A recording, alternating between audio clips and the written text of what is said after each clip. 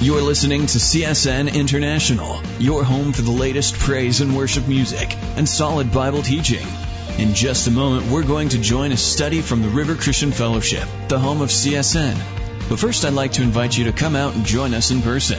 We're located in Twin Falls, Idaho, and have our Sunday morning service at 10 a.m. Mountain Time and Sunday and Wednesday evening services at 7 p.m. Mountain Time. Visit theriverchristianfellowship.com and click on the map for directions or to schedule a visit. We're glad you're tuned in and hope you enjoy today's verse-by-verse study recorded live during one of our Wednesday or Sunday services. Now let's join the teaching already underway.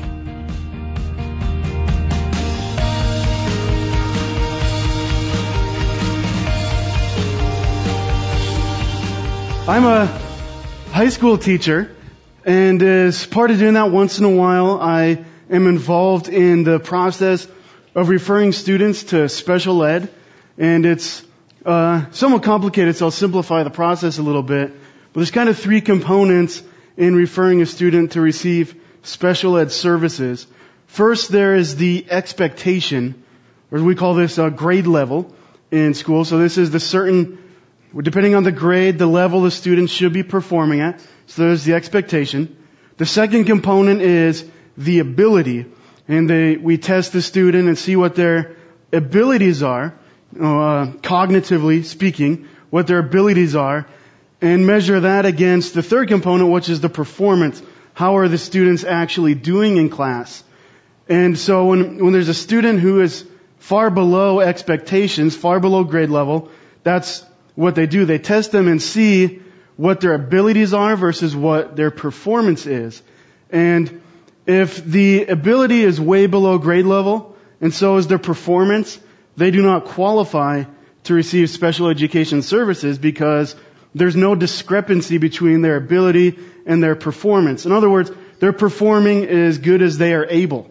In order to qualify for special ed, there needs to be a gap. Their abilities are up here, but the performance is down here. So there's something that's happening where the performance is not meeting the ability, and that's where, the special education teacher comes in and helps raise the performance to meet the ability. Now there's a spiritual truth to this as well. And when we're looking at God's expectations, our abilities, and then our performance. And so God's expectations for us is perfection. Like in James chapter 2, verses 10 and 11, it says, "For whoever shall keep the whole law and yet stumble in one point, he is guilty of all. For he who said, 'Do not commit adultery,' also said, 'Do not murder.' Now if you do not commit adultery, but you do murder, you have become a transgressor of the law." So the expectation from God is perfection. That's where we should be. Now we have our ability. And I believe our ability, without accounting for sin and the fall, God created us to meet that expectation. We see that in the first two chapters in Genesis, where God creates humans and says humans are very good. And there is no sin in the world, and when sin entered the world, that's where the performance fell. But we do have the ability to be perfect, although none of us achieve it. Our abilities are in line with God's expectation. But now we have our performance way down. Terrible level of performance as far as God's expectation of perfection.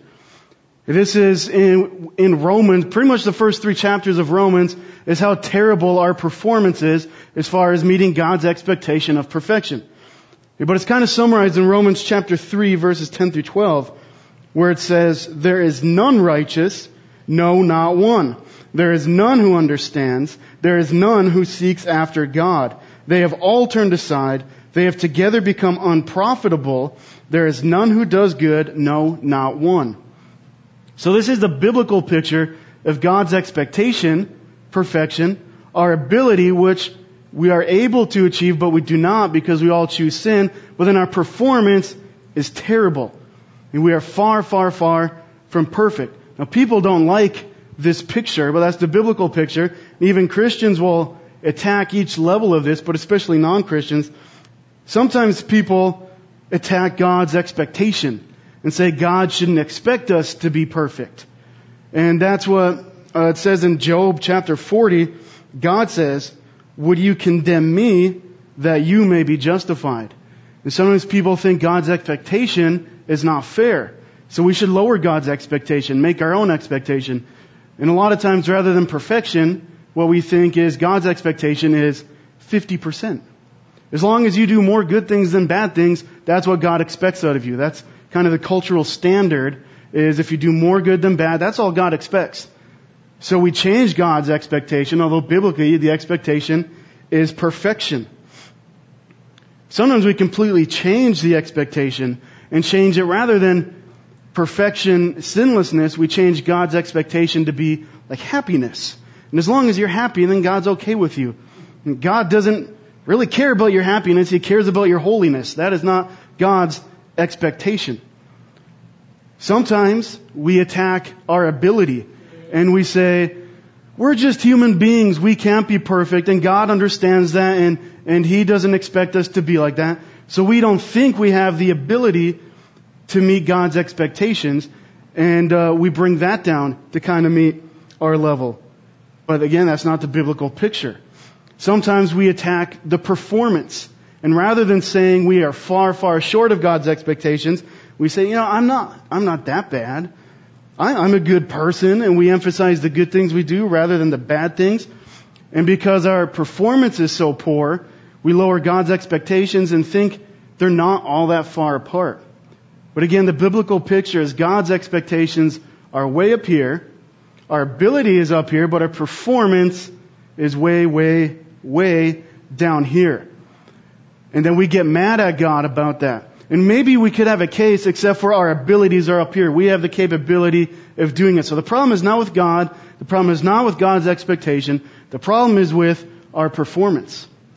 And so like I was talking about a couple minutes ago about referring a student to special ed, when there's that discrepancy between ability and performance, then they qualify for special ed and they receive a helper, a special education teacher to help raise the performance to match the ability. And what we're going to look at tonight in Romans chapter 8 is that discrepancy of our God's expectations, our ability, and then our performance. But God Himself gives a helper to help raise our performance, and that's the Holy Spirit. And Jesus calls the Holy Spirit our helper. And the Holy Spirit is God. He's the third member of the Trinity, God the Father, God the Son, God the Holy Spirit. And God the Holy Spirit is sent by God the Father and God the Son, who is Jesus, that after Jesus is crucified and resurrects and returns to heaven, He sends the Holy Spirit to live inside of Christians. And He is the member of the Trinity that lives inside of us as Christians after we receive our justification, which we talked about in Romans, for a few weeks. Justification is the act of God declaring us legally righteous. So in other words, we don't meet God's expectation, but He says we are free from penalty because Jesus paid the penalty for our sin. And at that moment, the Holy Spirit enters you as a Christian, and He is what motivates you in the sanctification process, which is what we've been studying the last few weeks of Romans, is sanctification. And this is our walk with Jesus, growing more and more like Jesus as we are Christians and as we're praying and reading the Bible and serving. But it's the Holy Spirit who motivates all that. We don't want to do those things without the Holy Spirit. So the problem is our discrepancy from amongst God's expectations, our abilities, and our performance. That's the problem. But the solution that we'll see is we get the helper. And because we walk according to the flesh, there's the problem. God Himself condemns sin. There's the solution. So that we can walk according to the Spirit. And that's the outcome. And that's the big idea they're looking at tonight in Romans chapter 8, verses 1 through 11. We walk according to the flesh, so God Himself condemns sin, so that we can walk according to the Spirit. So first, let's explore the problem. The problem that we walk according to the flesh. This is our performance. This is the thing that's way, way, way below God's expectations. We walk according to the flesh. This is in Romans chapter 8, starting in verse 5 through 8. We'll look at the problem first. and then we'll come back and see the solution. So the problem, Romans 8:5.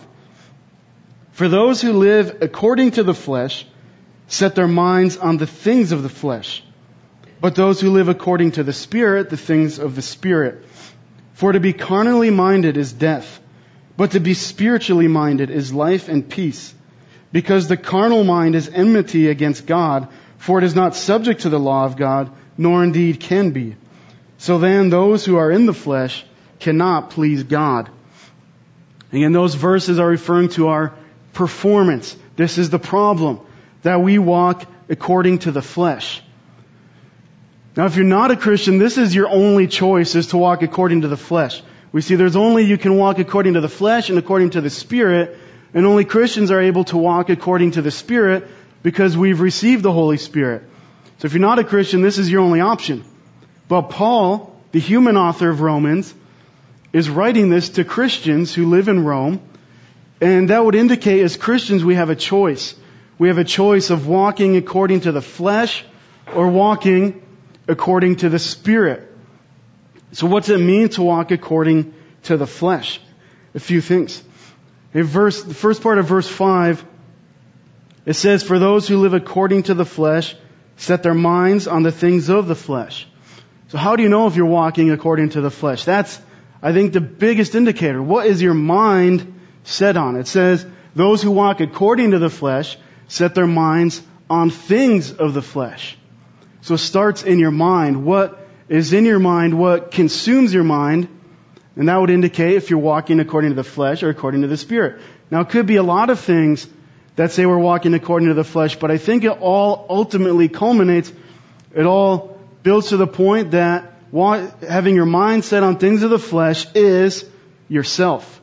That's what the flesh is. It's being self-centered. It's doing what I want to do because it makes me feel good. I don't want anyone else to tell me I can't do it. I don't want God telling me I can't do it. Walking according to the flesh is being self-centered, self-absorbed, and self-involved. And if that's what is on your mind continually is yourself, you are probably walking according to the flesh, because that's what it is. It's all about you or me. It's about my goals. I'm thinking about my money, my power, my name, myself, my happiness, my pleasure, my emotions, my feelings. The mind is set on myself. And that's a good indicator. What are you thinking about most of the time? Not that you can never think about yourself or your problems, but if that is continually on your mind, that's an indicator you're walking according to the flesh. What you think about is hugely important. Now, what's the problem with this? Well, we'll see in a minute in verse 6, but there's also, I think this leads to, even as Christians, when we are self-centered in our thinking process, we start to develop a self-centered Christianity. And instead of the Bible being about Jesus, the Bible is about us. And instead of reading the Bible to learn about Jesus, we read the Bible to learn about us and how to solve our problems. And instead of Christianity being about worshiping God, it's how can God serve me and how can God fix my problems. We get a self-centered Christianity where really we are seeking the blessings from God without seeking God Himself first. And as it says in Matthew, to seek first the kingdom of God, and all those things will be added to you. So a self-centered thinking process leads to a self-centered Christianity, and really we want God to serve us instead of us serving Him. Then it says in verse 6, the other problem with having our mind consumed with ourselves. It says in verse 6, for to be carnally minded is death. So to have yourself always on your brain, to always be consumed with yourself, that is death. Not it leads to death, not it causes death, it is death. Hey, we know this because the pursuit and preoccupation with yourself, that mentality does not work. This is the big problem in our culture, and it's not working. It does not work to live a lifestyle consumed with your own self and your own thoughts and your own needs and never be concerned for anybody else or to be concerned for God. That style of thinking doesn't work. As we see this in the most self-centered countries, the most individualistic, where it's all about me and my dreams and pursuing what I want to pursue, the most individualistic countries are the most depressed countries. You can see this, you can look it up statistically. That's always how it is. What's the number one most depressed country in the world? Not America. We don't win in this one. Number one is France. France is the most depressed country in the world. Number two, America. So we're the second most depressed country in the world. Statistically, percentage-wise, the second most depressed country in the world. And we are very self-centered, self-absorbed, self-involved. And it does not work. Because the problem is yourself. And why is being consumed with yourself, how is that going to solve any of your problems? And it leads to that cycle of depression. And if obsessing over yourself made you happy, then we would all be a lot happier. Because we are consumed with our own needs and our own thoughts. And the reason that we're depressed is because of ourselves. And then we are always thinking about ourselves, and we get depressed because we're kind of pathetic. Our performance is very low. And then we turn, rather than turning to God, we turn to self-help and self-esteem and something that's going to build us up. And there's a problem here because this, when I was talking about referring to someone to special ed where there's the ability up here, the performance down here, turning to self-help and self-esteem is just saying, you know what, let's ignore that gap. You're pretty good, so just feel good about yourself. But it doesn't erase that problem. There's still that discrepancy. So we can feel good about ourselves. We can read about how we're all, conquerors and we're going to win and every day's a Friday and we can hear all those things.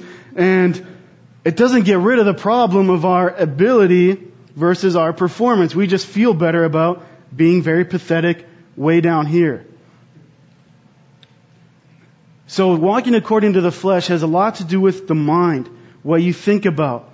And if what you think about is yourself, all the time, most of the time, then you are probably walking according to the flesh, and that's death. But those who walk according to the flesh are against God. And in verse 7, it says, because the carnal mind is enmity against God, for it is not subject to the law of God, for indeed can be. That lifestyle, that thinking process of walking according to the flesh is against God. It's God's enemy. It's hostile to God. And it says that it is not subject to the law of God, nor indeed can be. That style of thinking is not compatible with what God asks of us through the Holy Spirit. If you are consumed with yourself, you are not consumed with God, and you cannot serve two masters. You cannot serve yourself and serve God.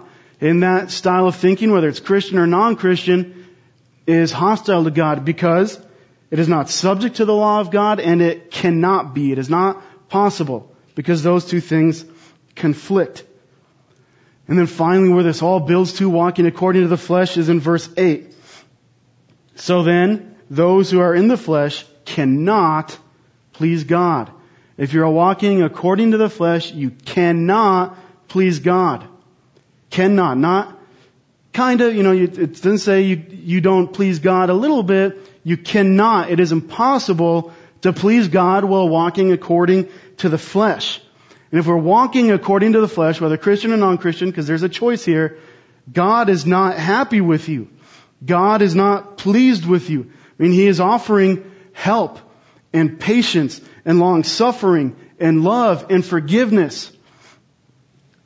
But we turn up our noses at Him and say that we don't need help. I just need to feel better about myself. I need self-esteem. I don't need God.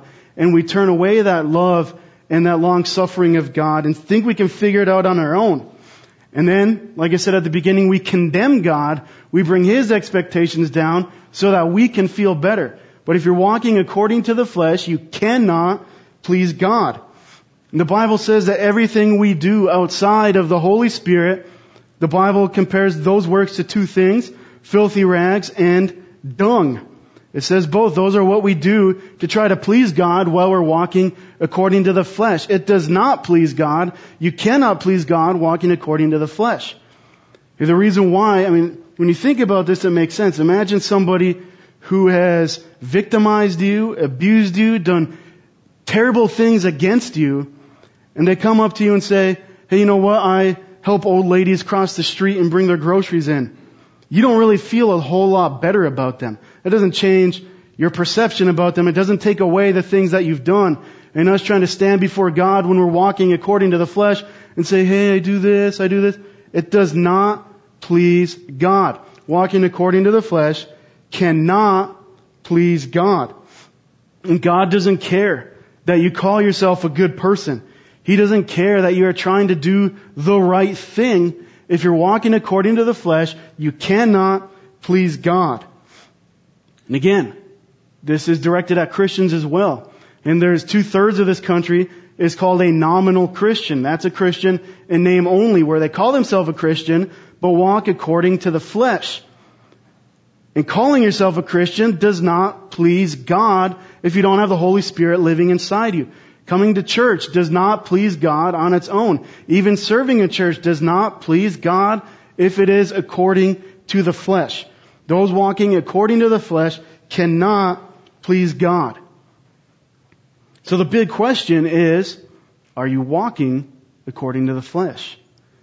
Are you mostly concerned with yourself?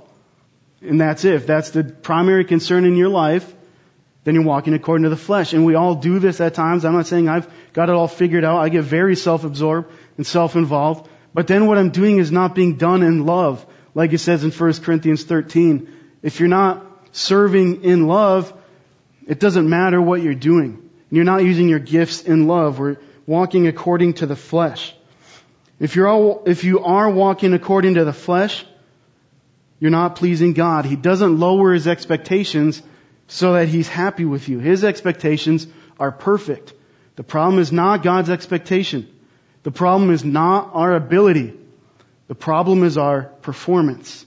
And if we didn't have the ability to meet God's expectations, then we could yell at God and say, you didn't make me good enough. But that's not the case. He made us to be very good, and we chose to sin. And we inherit a sinful nature through the sin of Adam and Eve. The problem is not God. The problem is us when we are walking according to the flesh. So then how does God solve this problem without lowering His standard, without lowering His expectation of perfection? The gospel is that God does solve this problem. He has an answer to this. We need to remember that God has no obligation to try to help us in this, to raise our performance, to send a helper. He did not have to do that. He did it because of love, because He's patient with us, because He is long suffering. And a lot of times, we ask, why do people go to hell? The right question is, why do some people get to go to heaven? Because we know all of our performance is very terrible.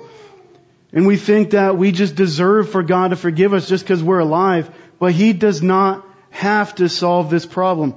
He does not have to see how we've sinned and performed terribly and say, I have an answer for you.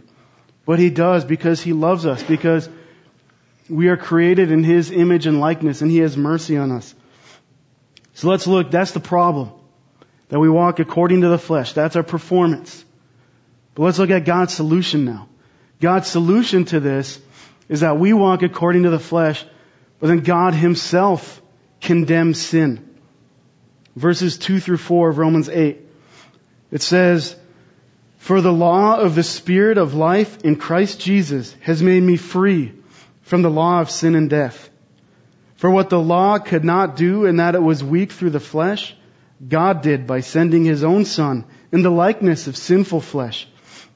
On account of sin, He condemned sin in the flesh, that the righteous requirement of the law might be fulfilled in us who do not walk according to the flesh, but according to the Spirit. So God's answer to our problem of our performance being far below His expectation is not, be better, try harder. It's, I'm going to come myself. I'm going to send my Son in the likeness of sinful flesh to condemn sin myself. And so let's put this in kind of a logical order where we start. How does this work? It says in verse 3, the first part of that we are hopeless.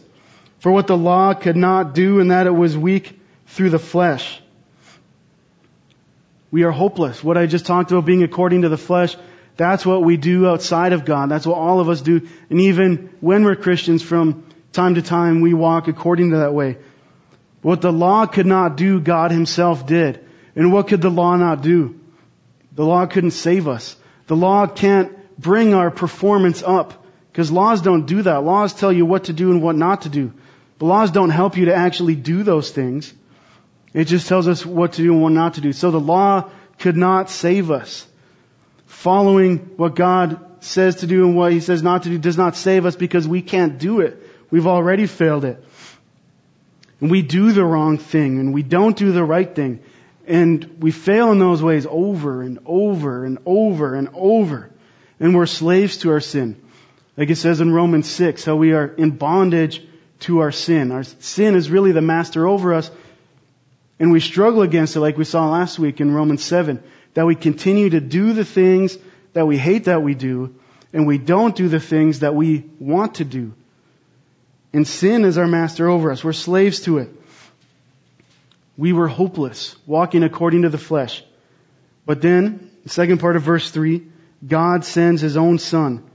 It says, what the law could not do in that it was weak through the flesh, God did by sending His own Son in the likeness of sinful flesh on account of sin. He condemned sin in the flesh. And this is so important. This is the gospel, that our performance is terrible, and we walk according to the flesh, and we cannot save ourselves because we're in bondage to our sin. But what we could not do, God Himself does. And God the Son, the second member of the Trinity, who's always existed in eternity outside of human history and human time, enters into human history and takes on, it says here, the likeness of sinful flesh. And this is so important.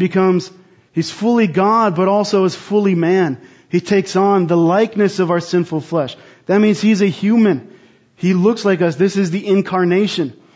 But what it means by likeness is His flesh didn't sin. He didn't have those desires that He gave in. Well, He had the temptations, but He never gave into those temptations. He came in the likeness of sinful flesh so that He could condemn sin in the flesh. So Jesus lived in the same flesh that we live in as a human, fully man. But He never gave in to sin. His performance met God's expectation of perfection. So He's able to be a perfect sacrifice, to pay for our sins, to pay for the penalty of our sins, so that we can be forgiven and no longer walk according to the flesh, but we can walk now according to the Spirit. It also says that Jesus condemned sin in the flesh. And sin condemns us because there are, like I said, things that we do that we hate that we do. And sin condemns us. Sin says we are imperfect, we do not meet God's expectation. But Jesus, because He never sinned, is able to condemn sin. And because He resurrected, He was crucified and resurrected, showing He defeated sin. So since Jesus defeats sin by never sinning and by conquering it with His resurrection, He is able to condemn sin because He has power over it. Because Jesus condemns sin, the way the gospel works is that it says our sin was put on Jesus while He was on the cross, because He's our perfect sacrifice, because He never sinned, and His righteousness was given to us.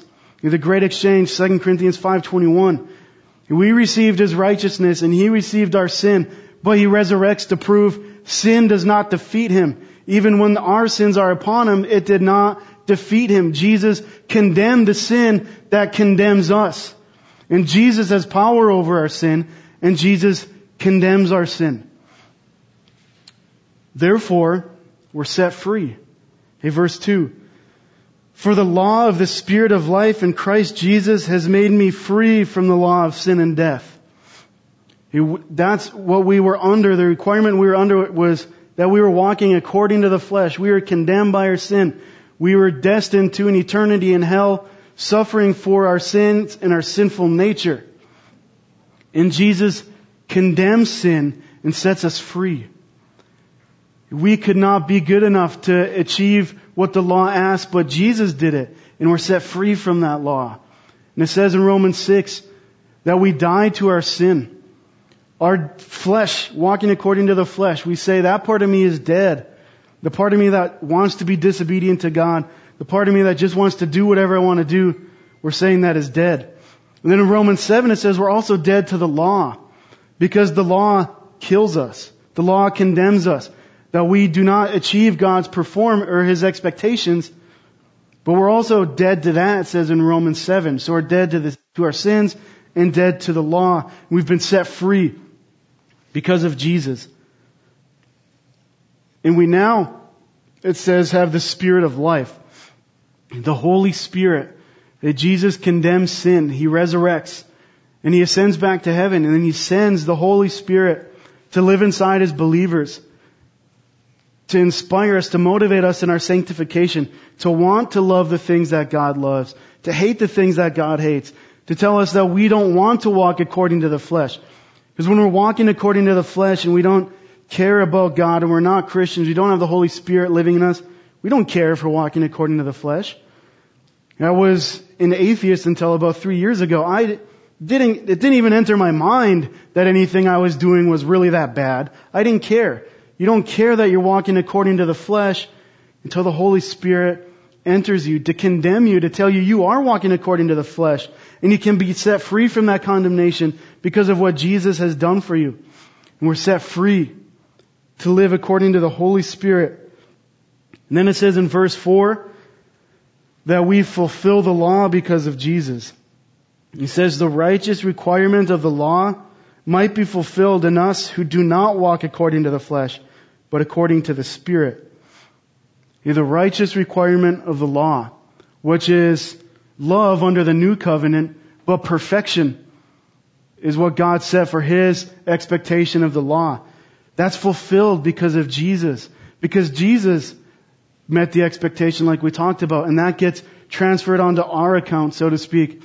And the righteous requirement of perfection, God's expectations, is fulfilled because Jesus fulfilled it. And God loves us enough to let us change places with Him and let our sins be upon Him and His righteousness be upon us. Again, not because we deserve it, not because God is obligated to do it, but because He loves us and He loves His creation and He has mercy on us. So the problem is that we walk according to the flesh. The solution is God Himself condemns sin in the flesh while living in the likeness of sinful flesh like us. Again, Jesus is victorious over sin, and rather than sin condemning Jesus and keeping Him in the grave, He resurrects to show He defeated sin. And now Jesus condemns sin. And now the outcome is that we can walk according to the Spirit. Verses 9 through 11 say that, but you are not in the flesh, but in the Spirit, if indeed the Spirit of God dwells in you. Now if anyone does not have the Spirit of Christ, he is not His. And if Christ is in you, the body is dead because of sin, but the Spirit is life because of righteousness. But if the Spirit of Him who raised Jesus from the dead dwells in you, He who raised Christ from the dead will also give life to your mortal bodies through His Spirit who dwells in you. Because Jesus condemns sin, we are able to not walk according to the flesh, but now we have the ability and the capability to walk according to the Spirit. And you do not have this choice if you're not a Christian, because the Holy Spirit does not live inside you. But as Christians, we can decide, are we going to walk according to the flesh or walk according to the Spirit? And we've been given the ability to walk according to the Spirit. So how do we know that we're walking according to the Spirit, not the flesh? Well, just like walking according to the flesh, our minds are set on ourselves. It says in the second part of verse 5 that those who live according to the Spirit set their minds on things of the Spirit. So what is your mind set on? If it's the flesh, it's yourself. If it's walking according to the Spirit, your mind is set not on the pursuit of money, but on the pursuit of giving. If you're walking according to the Spirit, your mind is set not on the pursuit of power, but on the pursuit of humility. If your mind is set on things of the Spirit, your mind is set on not on being served, but on serving others. If you're walking according to the Spirit, your mind is set not on your happiness, but on your holiness. If you're walking according to the Spirit, your mind is set not on yourself, but it's set on others. If you're walking according to the Spirit, your mind is set not on being a good person, but it's set on being a godly person. If you're walking according to the Spirit, your mind is not set on fame in this world, but it's set on fame for God's kingdom and advancing His kingdom rather than your own. If you're walking according to the Spirit, your mind is set not on earthly things, but on heavenly things, storing up for ourselves treasures in heaven where they don't decay and they don't rust. If you're walking according to the Spirit, your mind is not set on your will, but your mind is set on God's will. If you're walking according to the Spirit, your mind is not set on you, but it's set on Jesus. And when our mind is set on those things, when we're set free from the burden of ourselves, which is a terrible burden, like I said, we cannot handle that burden of being self-absorbed. When our mind is not set on those things, but set on Jesus, then we have life and peace. It says in the second part of verse 6, well, it says in verse 6, for to be carnally minded is death, but to be spiritually minded is life and peace. Being consumed with yourself is death, but being consumed with the Spirit is life and peace, because we're free from the burden of ourselves. And we don't have to always be continually thinking about ourselves. We can be thinking about others and thinking about serving Jesus. And we have an inner peace of not being obsessed with ourselves anymore. And we have an inner peace of being at peace with God. And we're not God's enemy anymore. We're not against God, we're for Him, and He's for you. And if God is for you, then no one can be against you. And we're not God's enemy anymore because we're walking according to the Spirit. Our minds are set on the things of the Spirit. And now rather than never being able to please God, we are able to please God. Because as it says in verse 9, but you are not in the flesh, but in the Spirit, if indeed the Spirit of God dwells in you. Now if anyone does not have the Spirit of Christ, he is not His. If we're walking according to the Spirit, then we are God's. We are His, it says. If you're walking according to the flesh, you're not His. But we are God's possession. We are purchased at a price. Not with silver and gold, but with the blood of Jesus is what purchased us. So now we do please God. And we are not under His wrath, but now under God's favor. And we are His child. And we're God's children when we're walking according to the Spirit. And He is our Father. And I think one of the amazing things reading, especially in the New Testament, is God could call Himself anything. He could call Himself Lord, which He does. He could call Himself King, which He does. He could call Himself Master. But above all that, God calls Himself Father. And He calls us His children. And that's our relationship with God when we're walking according to the Spirit. So you are His, and God will not leave you or forsake you. Some of us didn't have good earthly fathers. And my dad is great. I don't see that, but I see working with kids in high school and in youth group, there's a lot of terrible earthly fathers out there. And as dads, we have this honor and responsibility to bring glory to the name of Father. But God is a perfect heavenly Father. And even though sometimes our earthly fathers disappoint us and maybe even abandon us and never see us, God is a perfect heavenly Father who is always with you. He won't leave you or forsake you. And He may discipline you like a good father, but He's not punishing you when we're walking according to the Spirit. We're not under condemnation. We're under salvation. We're not under His wrath. We're not condemned by sin. We're set free by Jesus. And that's the relationship we have with God when we're walking according to the Spirit. He is our Father. Above all, He's our Father. Jesus says when you pray, pray, our Father who is in heaven. Another interesting thing it says here is that it says the Spirit of God dwells in you. And then it says later the Spirit of Christ. Those are interchangeable. Just a side note that Jesus is God. The Spirit of God equals the Spirit of Christ. Jesus is God. What's that? There's a math property for that. If A equals B and B equals C, then A equals C. Yeah, Jesus is God. Some people will say that Jesus is not God. But it says right here, Spirit of God, Spirit of Christ, Jesus is God, the second member of the Trinity. Now we are God's when we're walking according to the Spirit. And then it says in verse 10, and if Christ is in you, the body is dead because of sin. Like I said, we put our old self to death. Jesus says if you want to be His disciples, you deny yourself. You deny your self-will, your control of your life. You deny that, and you pick up your cross, daily. That's not a little burden you carry. It's picking up a cross. You take a cross to your death. So you're dying to yourself every day and following Jesus.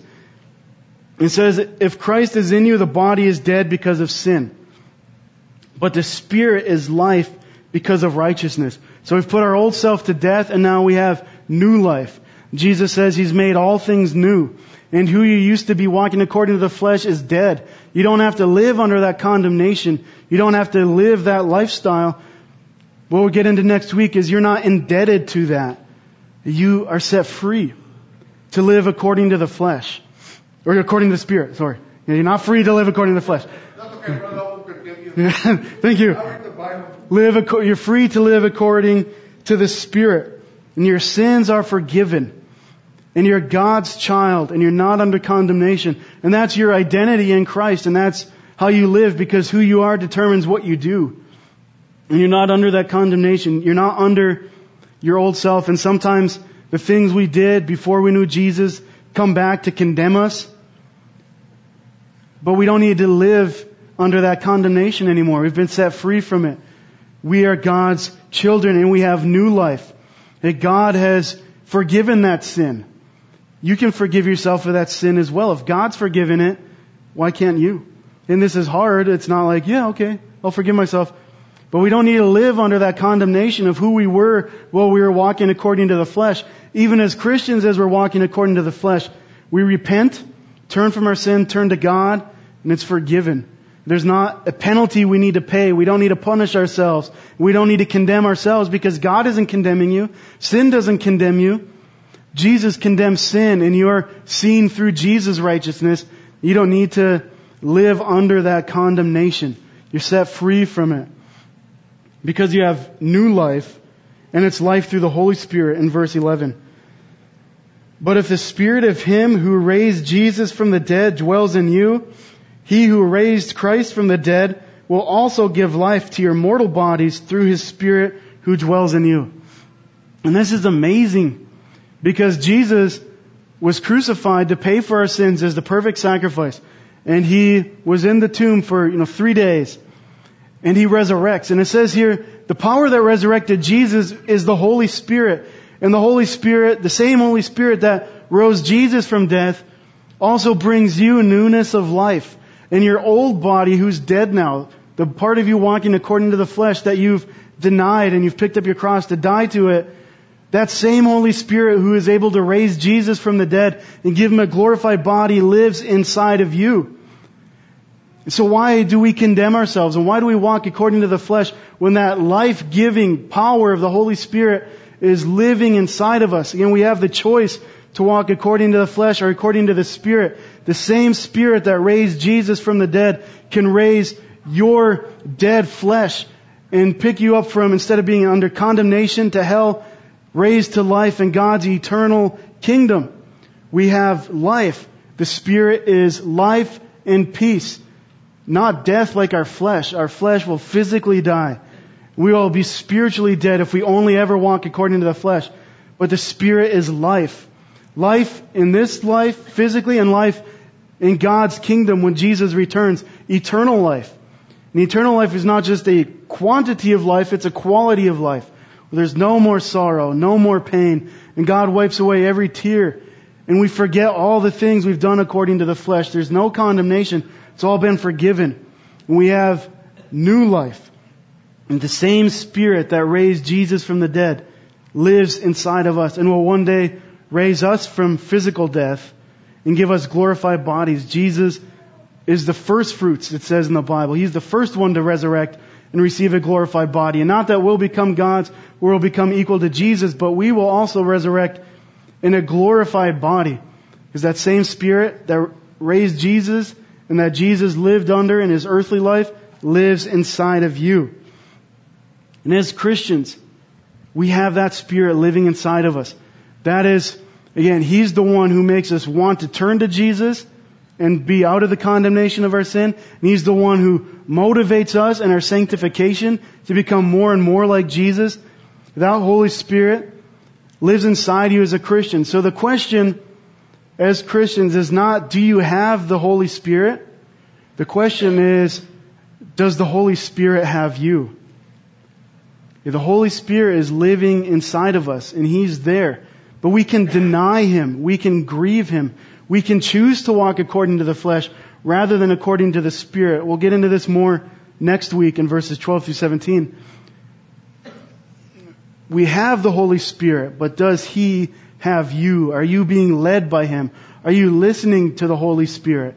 Are you walking with Jesus every day, denying yourself, picking up your cross, reading the Bible, praying, serving, giving? Are you under the control of the Holy Spirit, or are you under the control of your flesh? He is living in you. That same power is living within you. So why do we continue to walk in the flesh when we can walk according to the Spirit? I don't know. I do the same thing. There's lots of times I'm walking according to the flesh. And I think, it has to do with that battle where we've denied ourselves. We said, I'm going to put my flesh to death, but your flesh doesn't die that easily. And it's always battling against the Spirit, and you're always struggling. And we give into that, but we do not have to. We can walk according to the Spirit where there's life. Now, the conclusion to all of this, that we have the problem of our performance being far below God's expectations when we walk according to the flesh. The solution is God Himself condemns sin in the flesh to give us the Holy Spirit so that He helps us. The Holy Spirit is our helper to help us raise our performance. Not that we'll ever meet God's expectation. We still won't get there because we're not completely Spirit indwelt, but He helps us. He helps us raise our performance to more closely match with our abilities and God's expectations. And not that that saves you. You're already saved, not under condemnation, if the Holy Spirit is living within you. But as part of Him living in you is you want to raise your performance. You want your performance to more closely match what God expects out of you. Now the whole conclusion I've been saving, and this is like the best verse, I'm building up to it rather than starting at it like Paul does and then explaining. I'm building to it. And now we see where it says in chapter 8, verse 1, the conclusion. There is therefore now no condemnation to those who are in Christ Jesus, who do not walk according to the flesh, but according to the Spirit. No condemnation. How much condemnation? No, none. None condemnation. None more condemnation. Spinal tap. There's no more condemnation. No condemnation. Doesn't mean there's a little bit of condemnation. There's no condemnation. There's no penalty for your sin. There's no sins being thrown at you in your face and saying you're not good enough. There is no condemnation for those who walk according to the Spirit, not according to the flesh. No condemnation. And one of the best illustrations of this in the Bible is in John chapter 8, when the woman who was caught committing adultery is brought before Jesus. And the Pharisees had caught this woman committing adultery. This was a sin, still, terrible today, but in those days, you would be put to death, you would be stoned to death for committing adultery. Both the man and the woman, that was God's law for committing adultery. The penalty was death. And Pharisees, the religious people, the most religious people, the people who thought they weren't walking according to the flesh, but they were, they catch this woman and bring her out before Jesus and saying, what are you going to do about this woman, Jesus? She was caught committing adultery. They were condemning her. Now we've all committed crimes in our flesh that are punishable by death. Biblically, but also the wages of sin is death. And we're going to physically die because we've committed sins that are punishable by death. So we should see ourselves as this adulterous woman, someone who's been caught sinning, been doing terrible things, far below God's expectations. Our performance is far below that. And the Pharisees are saying, what are you going to do about this woman? She was caught in her sins. And Jesus, He says, well, he who is without sin among you, let him throw the stone at her first. Because they were going to, pick up rocks and throw it at this woman to kill her because she'd been caught committing sins. Jesus said, whichever one of you who has never walked according to the flesh, you can throw the first stone. And it says how all the Pharisees, they dropped their stones one by one. And this is, we are the adulterous woman. We have all these sins, like little rocks with our sins on them that can be thrown at us. And sometimes the enemy throws those at us. Sometimes it's our own guilt. But all those sins are potentially going to be thrown at you like those rocks. But Jesus says, whoever is without sin, throw the first stone. So they all drop their sin or their stone. And Jesus, like we said, because He never sinned and He resurrected, He condemns sin. So those sins that are going to be thrown at you to condemn you, Jesus is condemning those sins. He says those sins do not condemn you. Those sins are not on your account anymore. You do not have to live like you're currently under penalty of those sins. You're set free. There's no condemnation. He looks at the pile of rocks and says, these cannot be thrown at you. There is no condemnation for those who walk according to Christ Jesus, according to the Spirit. There's no condemnation. So now just logically here, if Jesus condemns sin, so we have no condemnation of our sins, who is the only one who is able to condemn you? Jesus. He's more powerful than sin. He condemns sin. So the only one left is Jesus. And that's what happens with this woman. The Pharisees all drop their rocks. And what's left is the woman caught in adultery and Jesus. Okay, and that's us because Jesus paid the penalty for our sin. So the only one who has authority to condemn us is Jesus. And it's us and Jesus. And what does Jesus say to the woman? He says, where are those accusers of yours? Has no one condemned you? And she said, no one, Lord. And Jesus says, neither do I condemn you. Go and sin no more. All of the sins that can be thrown at us to say, you are condemned, you are living according to the flesh, you are under God's wrath, you are not His child, you have sinned too greatly for God to forgive you. All those sins are condemned by Jesus. And the only one who has a right to throw a stone at you is Jesus. But Jesus doesn't throw any stones. He says, I don't condemn you either. Go and sin no more. Walk according to the Spirit. Your sins don't condemn you. I don't condemn you. Walk according to the Spirit. Non-Christians though, you're under condemnation. Hey, those sins, those stones with your sins on it are still condemning you. You're still under God's wrath. You're still walking according to the flesh. And walking according to the flesh does not please God. And you need to understand the problem is not God's expectation or your abilities. The problem is your performance. But Christians, there's no condemnation for you anymore. Jesus condemns sin. Jesus does not condemn you. You have the Holy Spirit. And it's not, do you have the Holy Spirit? It's, does the Holy Spirit have you? Are you walking with Him?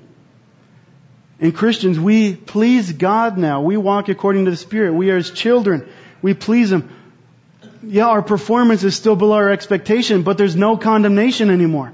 It's been forgiven. And our performance does not match our ability, but we have a helper, the Holy Spirit.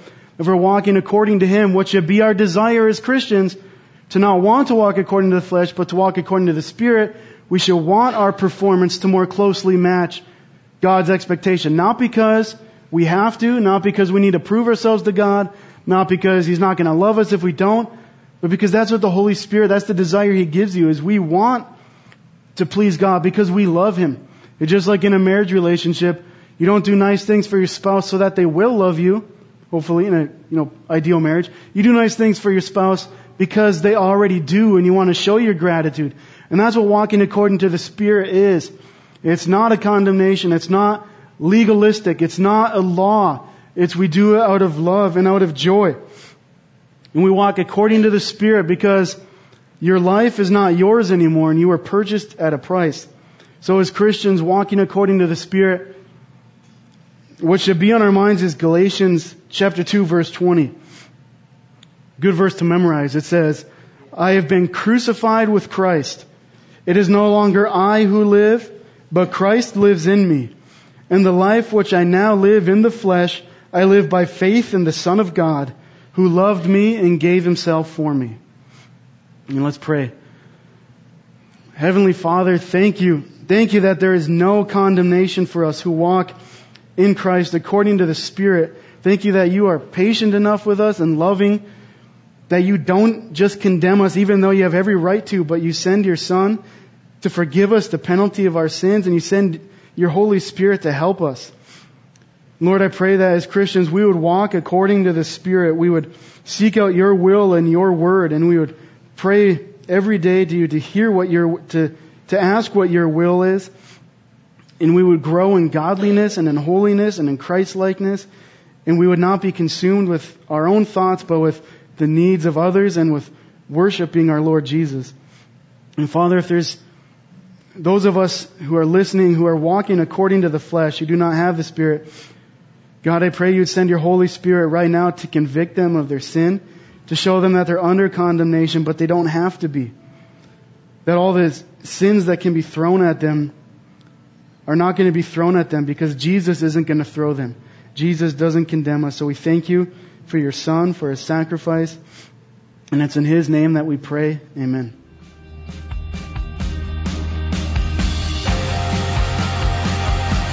You've been listening to a live teaching from the River Christian Fellowship, home of CSN.